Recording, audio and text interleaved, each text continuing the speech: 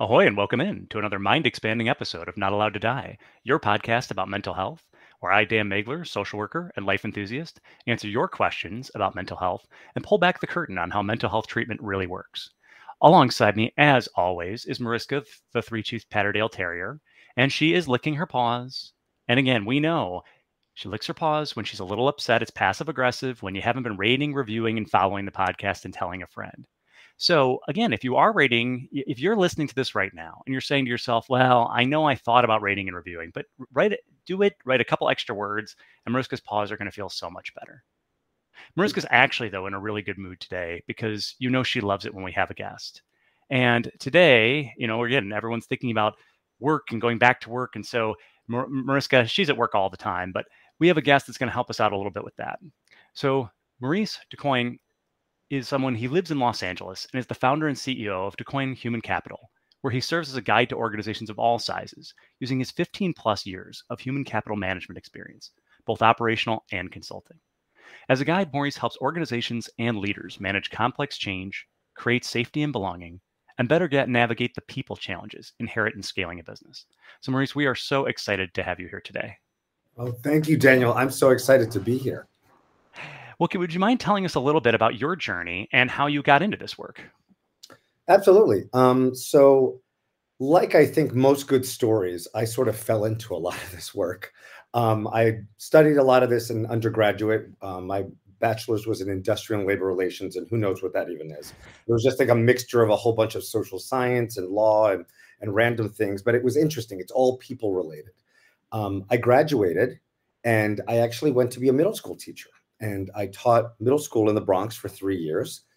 We need some wine to really unpack that at another time. Let me tell you, you're braver man than I. I can't do. I do the high school. I can't do middle school. But it's a wonderful thing that I may never do again. But it was a wonderful experience. And after that, I really wasn't sure what I was going to do. I dabbled in a little recruiting. I dabbled a little here and there. And it wasn't until a friend of mine said, "You know what? You have so much experience around guiding and helping others in terms of their problem solving. You should really come join me at Deloitte Consulting." And I said, "I'm not an auditor. Deloitte, what's that?" I really had truthfully no idea at that time. And so he sent me some job descriptions, and I fell in love immediately. It really was about thinking and navigating change, complicated change. Really, how does the human brain work? And how can you actually put together the best practices to make sure that businesses do the right things, that people do the right things, and that their needs are being met? And so I was actually at Deloitte for a little under 8 years in New York. That's actually where I'm originally from. And then I moved over to Los Angeles, and I was still with the firm, but was quickly recruited over to a private equity firm, K1 Operations, where I helped them build a consultancy, a human capital consultancy. So what are all the best practices for all the companies that they acquire in their portfolio? And so I was able to literally have like a laboratory where I could do a lot of these best practices with different companies, an assembly line, and see what were the differences. Why didn't some work with some people versus others? And it was really the people dynamic in every case. And eventually I left there after about 5 years, and I took a role at a software company. That's where my operational experience comes in. I really helped the hands-on, the minute-by-minute sort of work. And now I actually run my own firm where I hope to just elevate. And that's why I actually call myself a guide as opposed to anything else, because that's really what I think is most important of what I do. I advise and I guide. I try and help. I'm the guide on the side. I'm not going to tell you what's right or wrong, but I am going to provide you as much background, evidence, data, and support as possible. Well, I mean, your experience is tremendous in so many different areas of this. But I want to ask you on a personal level, so many of the clients that I work with, they're struggling with this idea of when to make the leap. So you've made that leap many times already in your career of deciding, okay, I'm not happy enough in this. I know I could have more. But how does a person, so when you're helping people through that calculus of, I know I'm not exactly really happy where I am, but it's scary to make a jump and to try something new and different. Mm-hmm. How do you start to help people through that process of figuring out, okay, what are the pros and cons, or does that make sense? Like how, and for yourself, how is there something that you bring to that from all the experience you've had of moving from one thing to another? Absolutely, and not only just my own experience of moving from one thing to another, but also guiding so many different Hmm. people in that. And everyone is different. Everyone's a snowflake, a flower. They're all different in terms of the journeys that they'll make. I think a couple of things that I would always advise is, if you feel like you're no longer learning in the experience, if you really feel like you're bored and there's no opportunities to grow, Hmm. that is a surefire sign that you really need to consider going somewhere else. Hmm. So when you've already just reached that plateau where you don't feel like you're going to grow or grow in ways that you want to grow, that's what I'd say is the number one. Number two are the things you do enjoy doing, the strengths that you employ. How much of your day to day, week by week, actually employs your strengths? Hmm. Well, we may not necessarily know what all of our strengths are when we first start our career, but if we're, in a job for 5 years or we're in multiple different jobs, we should start to get a good sense of what those strengths are. And others, our managers, our other leaders, should help us find out what those are. And then we have to ask, are we actually doing this? Are we actually employing this? Because if you're not, you're really wasting a major opportunity. I think the design of the workplace has always been about, I need this work done, and it doesn't matter what body is in there. We're just going to get it done in the same way each time. Hmm. That doesn't make sense because we all have different strengths and different approaches to doing that. And we should take roles, we should work in a way that maximizes that. Well, and I think so many toxic workspaces, like toxic relationships, one of the first things that happens is a person's self confidence gets undermined. And then they begin to wonder if they really have value. And it can be hard for people to see Mhm. their own value, and it can be hard for them to recognize. So when you're in workplaces where, again, it's the nature of capitalism that they want to get as much out of you as they can. And until you say uncle or until you say no mas, like they're going to keep putting things on you. And that's Mhm. not because they're evil. That's just because, hey, they've got work needs to get done and they're going to shift that to someone. So when someone's just in a regular role, but they feel like they're being overtaxed by their role, but they don't want to come off, they don't want to get a bad review. They don't want to come off as being ineffective. How do you help people to set those boundaries with their managers, with other so it doesn't become too overwhelming, the amount of workload? Yeah, it's an excellent question. And unfortunately, I think our workplace, particularly in the United States, is set up so that we are constantly overtaxed and everyone just accepts that. So it's Hmm. really difficult to see when that is. And it's just sort of designed that way. So, what I would first start with is look at your day to day. Are you exhausted? Hmm. Right? It's okay to say I'm exhausted. It's okay to say I'm mentally taxed. And so, how much of your day to day is just, I have 8 hours of meetings before I even get to start my day?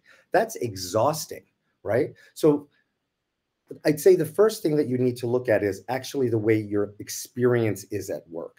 Is Hmm. it something that is giving you energy? Is it something that's motivating you? Or is it something that's just draining you on a day to day basis? So you have some data behind that.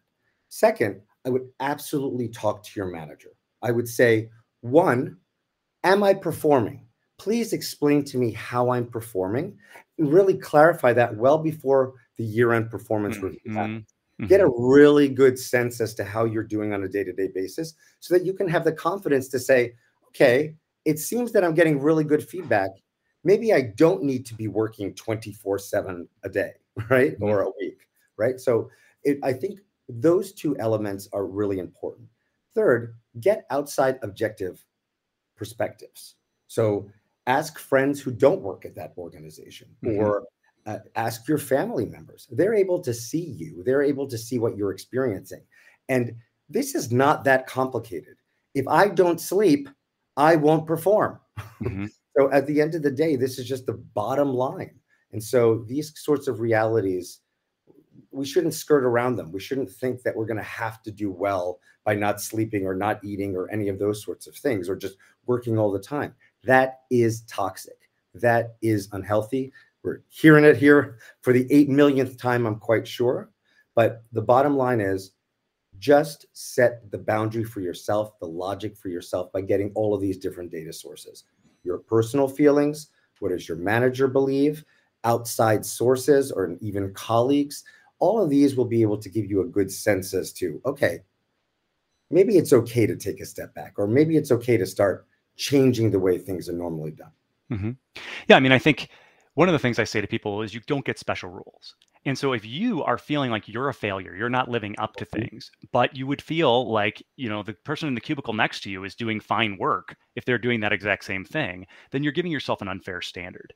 And Mhm. so having those other people that you can check your mindset against, because particularly for a lot of people listening to this are people dealing with anxiety. And anxiety can be a superpower because it makes you hyper aware of all the dangers, but it can also make you be hypercritical of yourself. Absolutely. Now, how about that idea, though? If you do have some mental health diagnoses, if you have a history of depression, if you have a history of anxiety, do you feel like how open do you feel people can be with their managers? And how can they tell which managers are safe? You talk a lot about, and I'd love for you to get into this a little bit more, the idea of psychological safety. Yes. And so, how to know who you can really open up to and trust at work, and at what point in your time at a new organization is the right time to bring some of these things up? So psychological safety is currently all the rage amongst the managers and leaders. It is the new emotional intelligence. It is the evolution of emotional intelligence as a buzzword, as a leadership practice, as a leadership approach. So your managers are probably aware that this concept of safety and psychological safety exists. And it's based on reality. It's based on the fact that, as you just observed, the human brain, the neurological system, either senses threat or it senses belonging and safety. And so at the end of the day, when you have, whether it's depression, whether it's any other form of limitation, you need to be able to have a conversation with your manager and say, one, I have these. Now, you should not, and I'll be very, very clear, you should not just jump into that, right? You need to make sure that you have a relationship with this person. You need to make sure that you have created trust. I would also recommend, if you're not clear, for you to be speaking with HR. These are the individuals who absolutely understand the concept of disability, understand the concept of getting you what you need, as well as universal design. So definitely make sure that first you create the trust. Second, you have backup, and that you have absolutely involved HR just to let them know, hey, listen, I have these things. HR is not going to throw you under the bus in those circumstances. Of course, you have to make that statement. There's all types of people, and this world is a very strange place, but the majority of HR professionals would never take that opportunity and say, I'm going to work against you in that regard, because these are usually protected disabilities in most of the cases, and we just don't address them that way. We think that they're a failure, like making a mistake or something of that nature. Yeah, and when you disclose these things to HR, sometimes you're actually giving yourself more protection Absolutely. because you're letting them know ahead of time, hey, this is something that I'm dealing with. And if they terminate you after that, then they can be putting themselves in harm's way for lawsuits and other things. So, finding those ways to be open, and something that you talk about is the idea of being able to be open about every piece of who you are and not having to hide yourself. Can you talk a little bit more about that? Like just feeling that ability to feel open at work and how important that is. Well, I'll bring this back to the concept of psychological safety. You mentioned it earlier, and I think it's really important to just bring it back out. Psychological safety is about social needs. There are in my opinion, three particular social needs that human beings must have addressed and met in the workplace in order to feel truly valued and to feel safe. The first is that they have a voice. We need to be able to have a voice, because that is an element of who we are. I need to be able to contribute. I need to be able to speak, and I need to be able to speak up, contribute, and challenge. If I can't do those things, then I'm always going to think I'm in danger. I'm never going to be able to point out that something is wrong. I'm never going to be able to point out that there's an injustice. I'm never going to give an idea, because people aren't going to value that. If I don't have that met, I'm never going to feel safe and valued. So voice is the first one. Second is growth. And this is actually a big change for all of us. So as you listen here, I would love everyone to just take a moment and really say, what's the kind of environment that I'm in?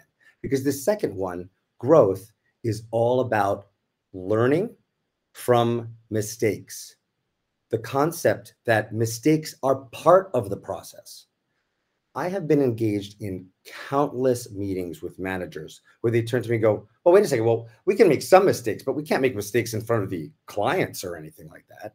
And I always take a step back and I say, "Okay, so then what happens then? Do you just march your employees out in front of a firing squad? Like, Mhm. what do you do when somebody makes a mistake?"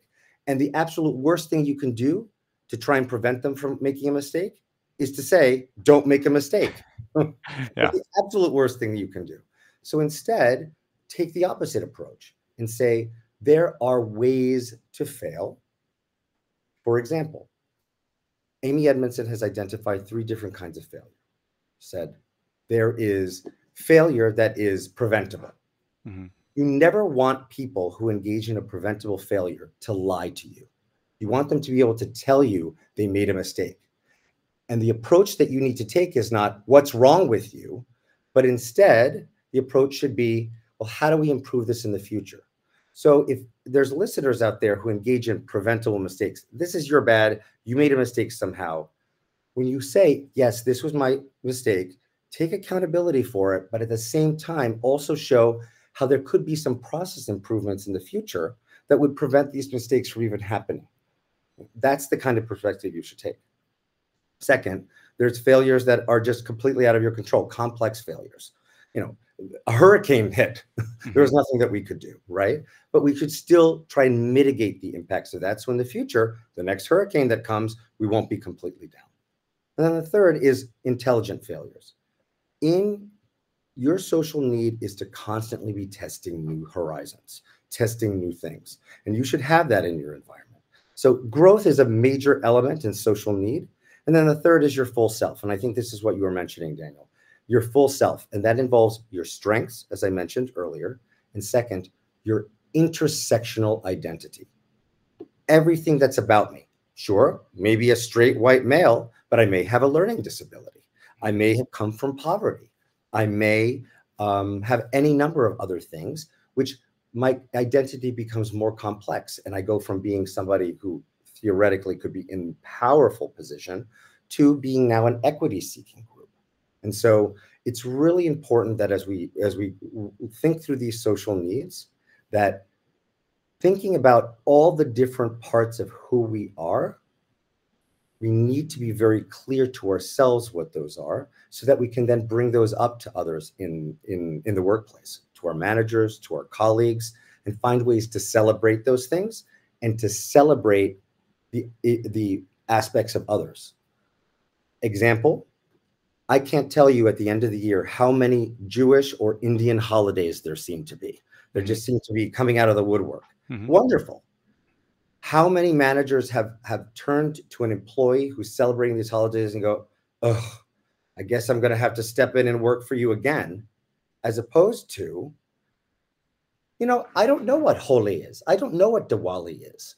Could you talk to me about it? I want to spend some time. Maybe we can even celebrate it a little one of these days. There's a big difference in terms of doing that, thinking, oh, now this person's holiday is burdening me, to going to, let's celebrate this person. Let's do it actively. And each employee here can do that. We can take that we can ask and demand that of our aspects of ourselves, and we can do that and support others in the same way. Well, and I think another mistake that I hear about a lot of managers making, especially lower level managers, is when an employee has a grievance or a complaint, Yeah. they get a defensive mode of defending the organization as opposed to just listening. And just because you listen doesn't mean you're committing to solving the problem or saying, "Hey, this is the organization is going to immediately fix this." But if you just, again, it's kind of like doctors who have good bedside manner are Mhm. less likely to get sued. You can be a Absolutely. worse doctor, but if you have better bedside manner. And I think that's what you're talking about. Managers now, they're trying to train them to say, let's have better bedside manner. Let's at least listen and validate, because that listening and validating can make that person feel wanted here. And even if you can't help them, if they say, hey, I hear what you're saying and I'm going to go talk to my boss about it and I don't know what we're going to get back, but I Yeah. believe in you and I think what you're saying is important. That person's going to go home feeling so much better about their work there than the person who, you just say, well, that's the way it is. If you don't like it, maybe you should go work for somebody else. Like it's Exactly. My way or the highway sort of thing. yeah. Um, It's interesting. Daniel Coyle wrote a book, The Culture Code, and in it, he identified something called belonging cues.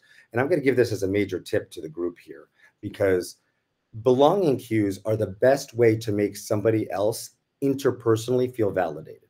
So you're in a conversation with somebody. There are three things you need to be aware of when you're having the conversation.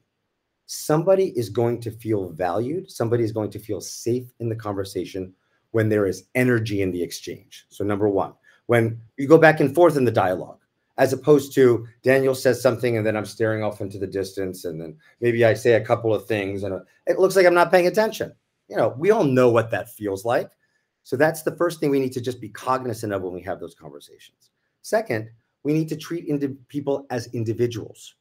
Don't give a generic answer to every single question. Say things like, well, actually, do you remember when we talked about this last time? Or, most people, I might say this, but for you, I'm going to say this because of, this. Whatever it is, try to individualize. And that also means look at the person. Don't look at your phone. And third, and I think this is the one that most people make the mistake of because we're so busy all the time. You need to signal that when the conversation ends, that you still want to have a relationship with that person afterwards. And so you don't just say, oh, I'm out of time, bye. That always sets people in a tizzy, right? It says people start thinking, oh, did I do something wrong? Or does that person not actually care about this? And what I would always suggest is when you have a conversation, just say, listen, I need to end the conversation right now because I have another meeting that I'm already late for. However, let's talk about this tomorrow morning in the cafeteria. Not only saying why you had to end it, but then second, saying specifically when you'll resume the conversation is really important. So those three things, the energy of the exchange, the individualization of the exchange, and the way you end the exchange are extremely important elements for each person to value, for each person to be aware of, so that they treat other people in a way that they're going to feel safe and valued. Now, let's say there's an area that you want to grow in, and yet you also want to make sure you're keeping up with your current job targets. How do you talk? Any tips for talking to your supervisor or manager about saying, like, or even good ways of seeking out mentorship from other parts of an organization? So that you're saying, like, hey, I know, like, right now my job responsibilities are X, but I want to be able to grow more into this. So any tips and ideas of how to talk to supervisors and managers about how to advance yourself and develop more skills? This is really hard. And it's hard because managers seem to have all the power here. And so I always advise managers, you need to create an environment where you're truly coaching people and you're giving people opportunities to do the thing. You need to identify those. But I think it's a good point. Some managers don't do that.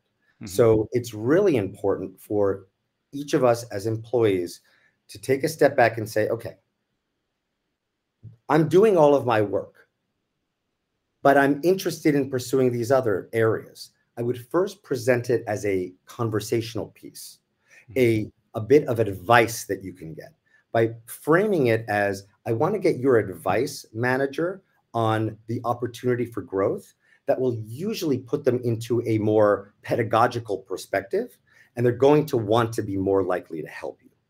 Second, I wouldn't bring up a ton of these if you're currently having performance problems. You just want to clean up that house first. You want to make sure that you're on. You don't want to leave any doubt that you're able to manage additional work.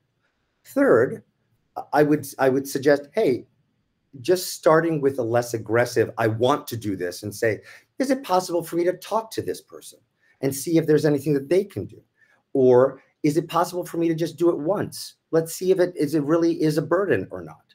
Frame things as low impact, frame things as let's see, and people are much more likely to say, sure, let's try that out, as opposed to, I would like to create a formal internship in doing this and following that person. It's like, no one's going to want to do that. But just try and make it as low as, hit the low hanging fruit as easily as possible with as little formal structure, but as much payoff as you can. Well, I think, oh, absolutely. And I think what you're saying there is, when we ask someone for advice, we are showing them we respect them, we value their opinion, and Yep. then once a person has advised us, it's an incredible manipulation tactic. And people use the term manipulation as if it's always bad, but manipulation just means taking from someone from where they Mhm. are to where we want them to be. Mhm. And so when we say to our boss, like, hey, can you give me some advice? Now, instead of just thinking of you as about your performance, they're taking some ownership of you. And Mhm. once they're taking that ownership, they're more invested in your future success. 100%. Are there any other tips that you can give for to, like, let's say your relationship with your supervisor isn't as good as you would like it to be. There is a little bit of tension there. Is there any ways to help develop that without being a brown noser? An ass kisser, or just Yes. Well, when I think it's important that we identify what are the reasons that the relationship isn't strong with that supervisor. So Mhm, in some cases, it's just perhaps there's been a performance issue. Perhaps that person is just gruff and we have yet to understand how they communicate. And it's not really about you. It's just more about they kind of have an RBF, mhm, right? mhm. Those sorts of Yeah. things. In other instances, it might actually be a problem. It might Mhm, actually be a personality conflict. There's any number of different reasons for it. In some cases, it may be important to see if there are other advocates for you, other mentors that you can pursue in the organization that can give you advice. Perhaps they're close with that person. mhm, Perhaps they can give you some air cover. At the end of the day, you're not beholden and trapped with your manager. Your manager hopefully is able to be reasonable and you're able to navigate that. But in the events that it's not, sometimes you're going to want to go to another manager, not to tattle on them or not to make it seem like you're doing something and cutting them out of the equation, but just maybe they can drop a hint. Maybe they can say, hey, listen, I saw this person in this meeting and I actually think they'd be really good for this, right? Wink, wink, nod, nod. mhm. At the end of the day, there are always going to be others in the organization, if it's not your manager, who may be able to have a stronger relationship with you and who may be able to better communicate your needs to that person who, for whatever reason, you're not really able to make that connection. How can a person tell when it's just a personality mismatch, or a person, maybe a supervisor who has just kind of a harsh or personality, and when it is getting into a space of bordering on a person creating a toxic work environment and maybe Mhm. a more abuse? Like, how does a person, again, we've talked about talking to other people, things like that, but any tips, for yourself where you say, like, this is where it seems like it's crossing a boundary, and this is where it's moving into a space where you need to get away from this manager, whether it's moving on to another organization or shifting within it? Any ideas and thoughts on that? I would say that you'll know when it has crossed a line because that typically then starts ushering into extreme discomfort. It seems rude. It seems frightening. Like, for instance, it could have ramifications on your employment or Mhm, on your performance evaluations, etc. You'll know because it's just gotten to that point. But there's a lot of preamble to that, mhm, right? So to your point, one, I wouldn't just rely on your own emotions. You are constructing your own reality. You may not be seeing things the right way. mhm, You may have done something, you got negative feedback, and you got very insulted by it, and you couldn't see the correct nature of the feedback that you received, right? Or what have you. So what I would say is ask others. mhm, Ask others, run it by others, run it by your colleagues, run it by potentially other relationships you have, potentially other managers, perhaps run it by past managers, people who are in a similar position, because they're likely to also empathize with the manager, at least on some level, and say, okay, well, I've been in that situation before too, so I can see why they would be there. If it is to a point where you're really, really, really uncertain, I would probably talk to HR. okay, I would probably bring it up to HR and I would say, hey, listen, I don't want to make a big thing at this stage yet, but I'm a little uncomfortable and I don't know how to do it.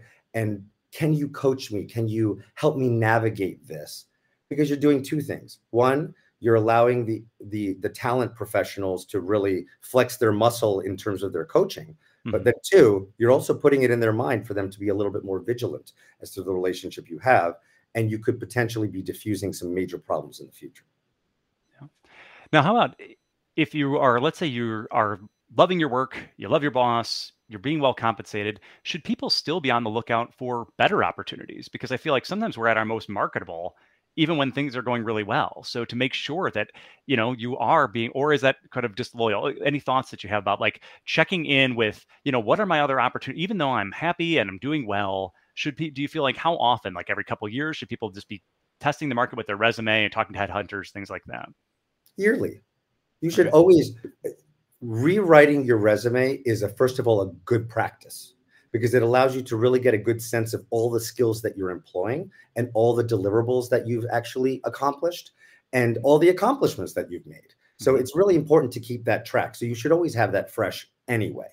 Hmm. However, one, you should always be looking and trying to create a coaching uh, uh, journey, right? So even if you're not talking with your manager about this, you should have a sense by talking to others, by getting a good lay of the land. Where do you see yourself in 5 years? I would Hmm. always ask yourself that. And perhaps you're not the only one who will answer that. Perhaps other people can give you inputs into that, but you should always be at least answering that question for yourself. Then that ushers in what I think is just the most toxic thing that happens in companies. That you need to be super loyal to a company. I think it is extremely irresponsible, and I think it's silly that we can't find other employment, that we Hmm. can't have a better opportunity, particularly with how often people are underpaid these days or are put in an environment where they're completely stressed out or burned out. You should always be looking for better opportunities, not because you disrespect the environment you're in, but because you respect yourself enough that you are always going to have the right connections, you're always going to have exit strategies, and you're always going to be going to new places so that you can get new kinds of validation. It's very important to mental health. Very, very important for you to be able to take a step back and say, I need sometimes to just have a conversation with somebody where they say, wow, you're great. I wish you could work here. That goes a long way to the confidence that we were discussing all along in all the different other areas that you brought up earlier, Daniel. Well, and when you know what your worth is, let's say you get an offer from another organization, you can go back to your organization and say, "Hey, listen, if you want to keep me here, I'd love to stay, but this is what I'm worth." And you're not only when you do that, you're not only helping yourself, but you're helping all those other people that you work with because you're helping set the new bar of what your position is worth. And sometimes when we fail to do that, when we feel like, oh, well, I'm being disloyal then, or I'm not, and this is why again we see in the education industry, elementary school teachers are paid less than high school teachers. Do they do less work? No. It's because very frequently elementary school teachers are willing, they don't want to be seen as disloyal. They're not willing to fight, push harder for this. And unfortunately, we see this as a gender disparity in income quite a bit because young women in our society are taught, well, then you're being greedy or you're not being appreciative. And this is how, salaries get depressed year after year if you're not fighting hard and pushing for that. And any other tips you would give to people? So let's say you're going into your performance evaluation and your manager could give you between a 1 and a 4% raise. And they say, you've done an excellent job this year. We're really happy with you. And we'd like to give you a 2% increase this year. And, so one person could stop and say, great, I got my 2%. Another person could say, well, why not 4? Any thoughts you have or feedback on how to handle situations like that is? Yeah. So first of all, the worst thing that happens in our workplaces is that people are taught not to discuss money, that it is rude, it is a faux pas. That is so toxic. You should be able to discuss your compensation. It is what you deserve and what you earn. It's literally your livelihood. Number two, and so first, I think people just need to wrap their arms around that, wrap their heads around that, because that's reality. But number two, to your point, like what are the things that you can do to get ready for those conversations? Data. Number one, you should have data. Don't just think that you are underpaid. Go find benchmarks. Go find others who you know are either overpaid. Sometimes you'll find that in the very organization that you're in, Mhm. right? That there are vast chasms of difference.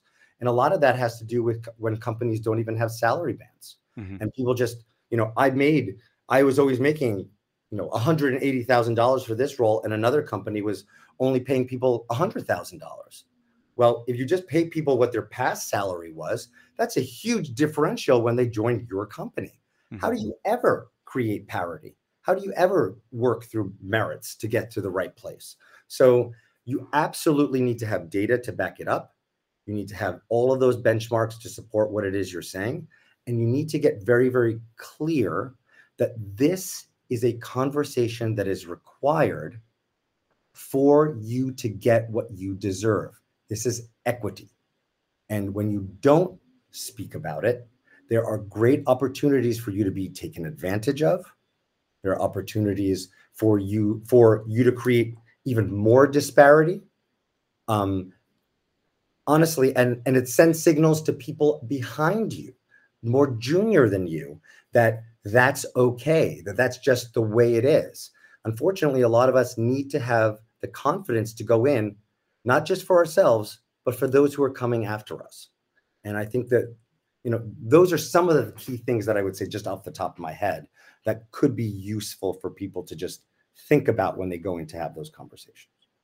Yeah, and for anyone who's listening to this, if you are finding that you're dreading any aspect of your work, you have to ask yourself, what would it take to change that? What would it take for you to feel different and better about going into work and not be afraid to ask for that? And sometimes financially, if you work for a nonprofit or something, they may not have the money to give you, but they might be able to negotiate, okay, but you can work from home 3 days a week, or we can make sure that you're not having to deal with emails and phone calls over the weekend. How about that work-life balance piece? Any tips and advice about setting boundaries in the work-life balance area? Absolutely. Actually, I just to make a note, I think that's an excellent practice just in general for you to look at your total compensation, not just your monetary compensation. So some companies are never going to pay you more. Like, it's unfortunately, they just don't have the budget, whatever. Mhm. But if you're not going to be paid what you are worth, then perhaps you can say, okay, well then why don't I just do 4 days a week working? Mhm. Or why don't I have more PTO days that are accrued, which then become financial benefits as well in the future? Whatever it is, although I would never actually advocate for that. But at the end of the day, there are many different ways to look at your overall salary and compensation and benefits and say, what else can I get if I'm not getting the money? But to your point, I think I may have lost your point. If you can We're remind it? talking about work-life balance and Oh, setting work-life boundaries on the idea of, like, doing emails over the weekends, things like that, whatnot. As toxic. I, I usually work with groups and I just have them say, I mean, it sounds simple, but pick your battles, first of all. You need to be the type of person who says, I'm not going to do emails all weekend long.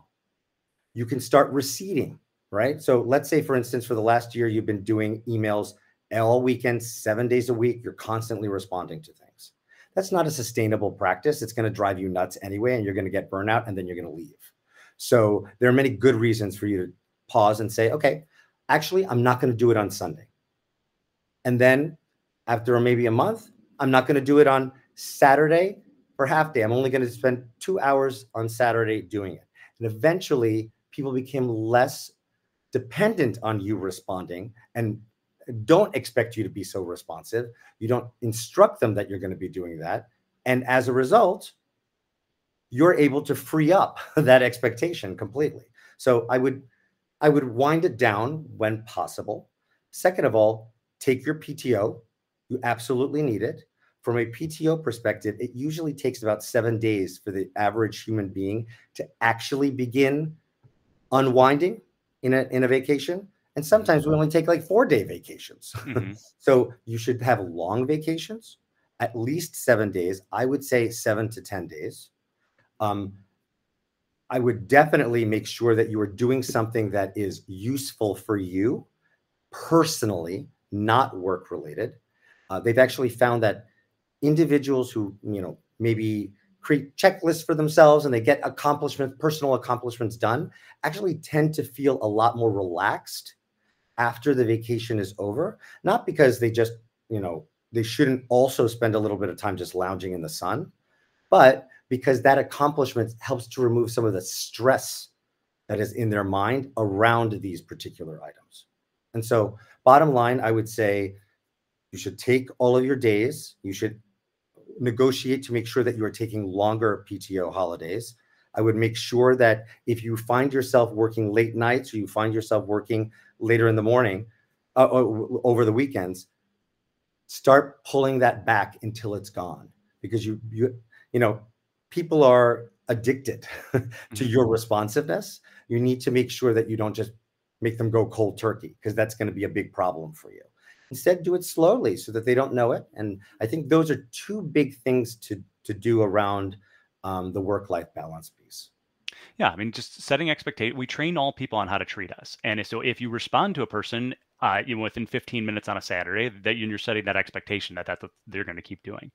I think Mhm, for a lot of people who are working part time or that are contract workers, they feel this pressure to get, and very often corporations and organizations are giving them a full time amount of work, but they're only compensating them for project based work or for part time work. And it can be hard to push back and say, oh, okay, well, again, I think I'm doing almost, like I'm only supposed to be working 3 days a week, but I mhm, feel like I'm working as much as Susie, who's in the office 5 days a week and getting full benefits. So mhm. it can be a challenging conversation for people to have. So do you recommend for those people just tracking their time and the amount of work that they're working so that they can have these, or saying to someone, hey, if they're saying, well, you need to respond to these emails over the weekend, then saying, well, what can you take off my plate then? Because this is, so Absolutely. is any other tips on that? I would definitely suggest having that kind of conversation, just going at it and just saying, okay, well, then what else moves away? It's like the priority conversation. Hmm. When people say give you 20 priorities, you just say that's not how priorities work, Right. right? Like, if this is now prioritized, then what is deprioritized? What am I going to give less time to? So being able to use that type of vocabulary, super important. Second of all, absolutely track your time. First of all, there's some illegalities there. Hmm. If you are specifically working a certain allotted time, and as a result you have less benefits or are less eligible for different kinds of pieces, that is an eligibility requirement, and that is a government-based thing.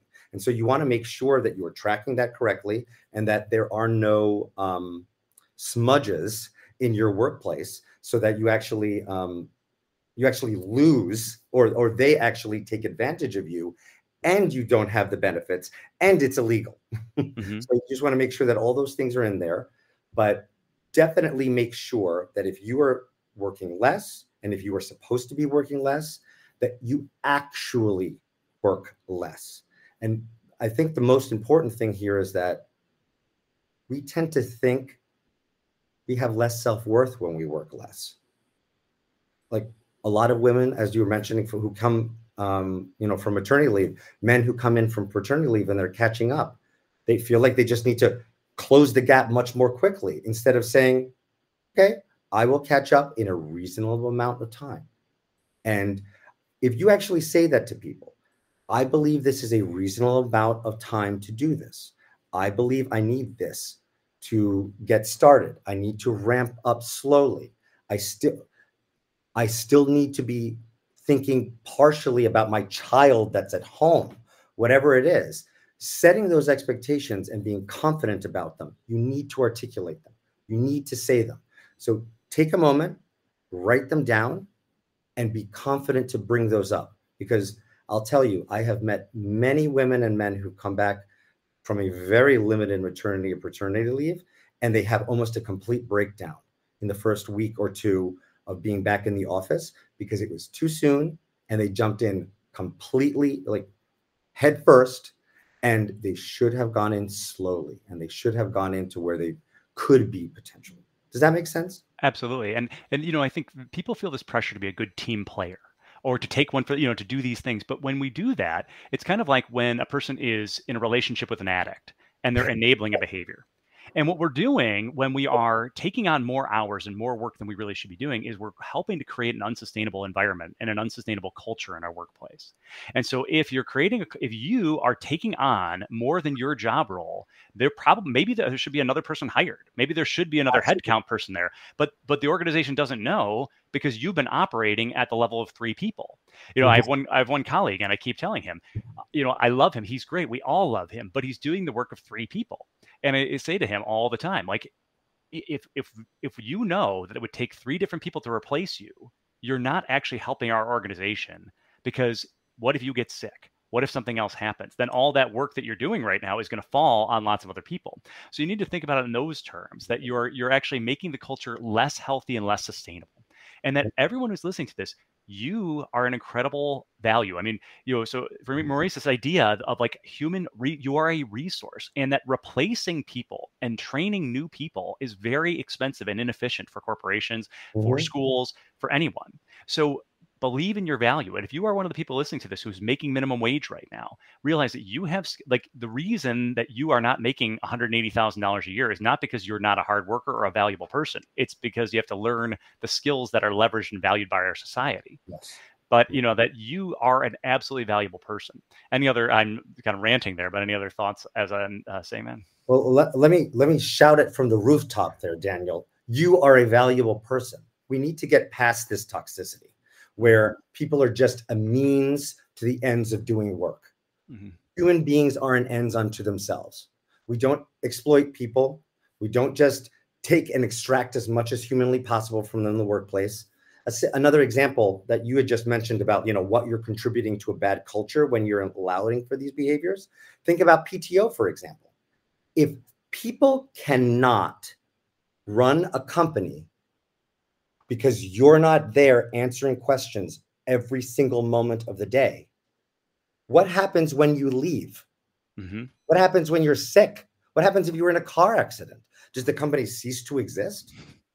At the end of the day, you are doing them a service by forcing redundancies, by making sure that other people can step into that place and testing it. There are very good reasons to be doing that. So yes, you're getting a lot out of it because you get your vacation that you absolutely need. But if your vacation, one, allows for others to actually learn the business and actually be able to step in and help, that's going to create a lot more mental space for you.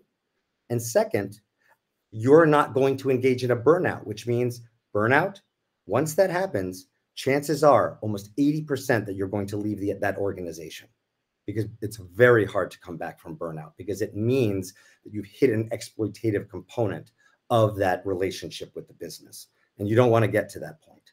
And so preventing that from happening it goes directly to your point around turnover, which is a disaster for organizations, even and especially those that are more minimum wage roles or more junior roles. It's like a revolving door half the time, and that's very expensive, and it takes a mental toll on all the other colleagues that stay, that either have to fill in and take over when those roles are closed, or they just sit there and say, wow, is everyone leaving this organization? And so there's all these different factors in place. So by doing the right things, by engaging in the right type of culture and avoiding this toxicity, you are making the workplace better for you and everyone else. Well, Maurice, where can people go to learn more about you and the work that you're doing? Well, one, you can go to Ducoing HCM, so DUCOING HCM.com. That's my website. It's actually relaunching in the next week or so. So you'll see it. It'll go from a grayish to a beautiful blue font. So Nice. some changes there. And it'll actually have a lot of resources there that individuals can use. But second, LinkedIn. I am very active on LinkedIn. You can search for Ducoing Human Capital, as well as just connect with me, Maurice Ducoing. I would suggest both of those because I have different things in each one. And every day I'm posting new tips, new articles, new things so that people can better educate yourself on how you can create a better workplace. So definitely I would say those are the key areas. For everyone listening to this, you're going to spend so much of your life, your waking life, your adult life working.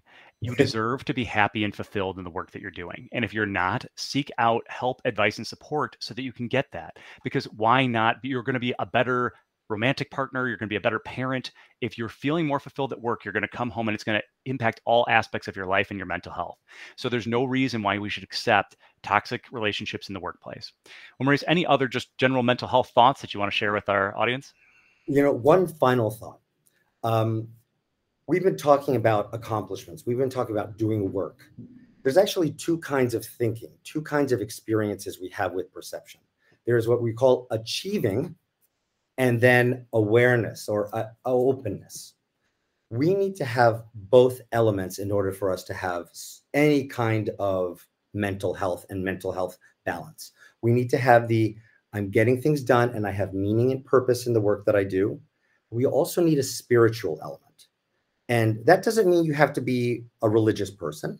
It could be a connection to nature. It could be a connection to the world around us, collectivity, whatever it is. However, we're able to find a place that is bigger than ourselves, that is an extremely important component. Lisa Miller, PhD, has been doing a ton of great work in this area.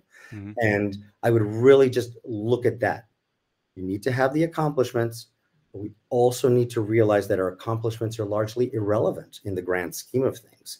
And so we need to find meaning in the connectivity around us, in that sort of spirituality. And it's a major advocate, or you can't have mental health in that regard. Right. Nobody wants it on their gravestone, best quarterly earnings of 2037. Like that's not what it's going to be about. So having that greater meaning and purpose in your life, and where are we going to derive that from? Mhm. Well, thank you so much for coming on.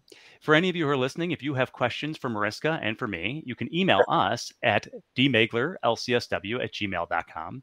Mariska reminded me to also say that we're doing this to bring attention to Pause for Patrick. So if you know a young person who could benefit from an emotional support animal, reach out to pauseforpatrick.org. If anybody who's struggling with mental health issues, let's get some animals into their lives. And until we speak again, do whatever it takes to get you through this world. And just remember, you are not allowed to die.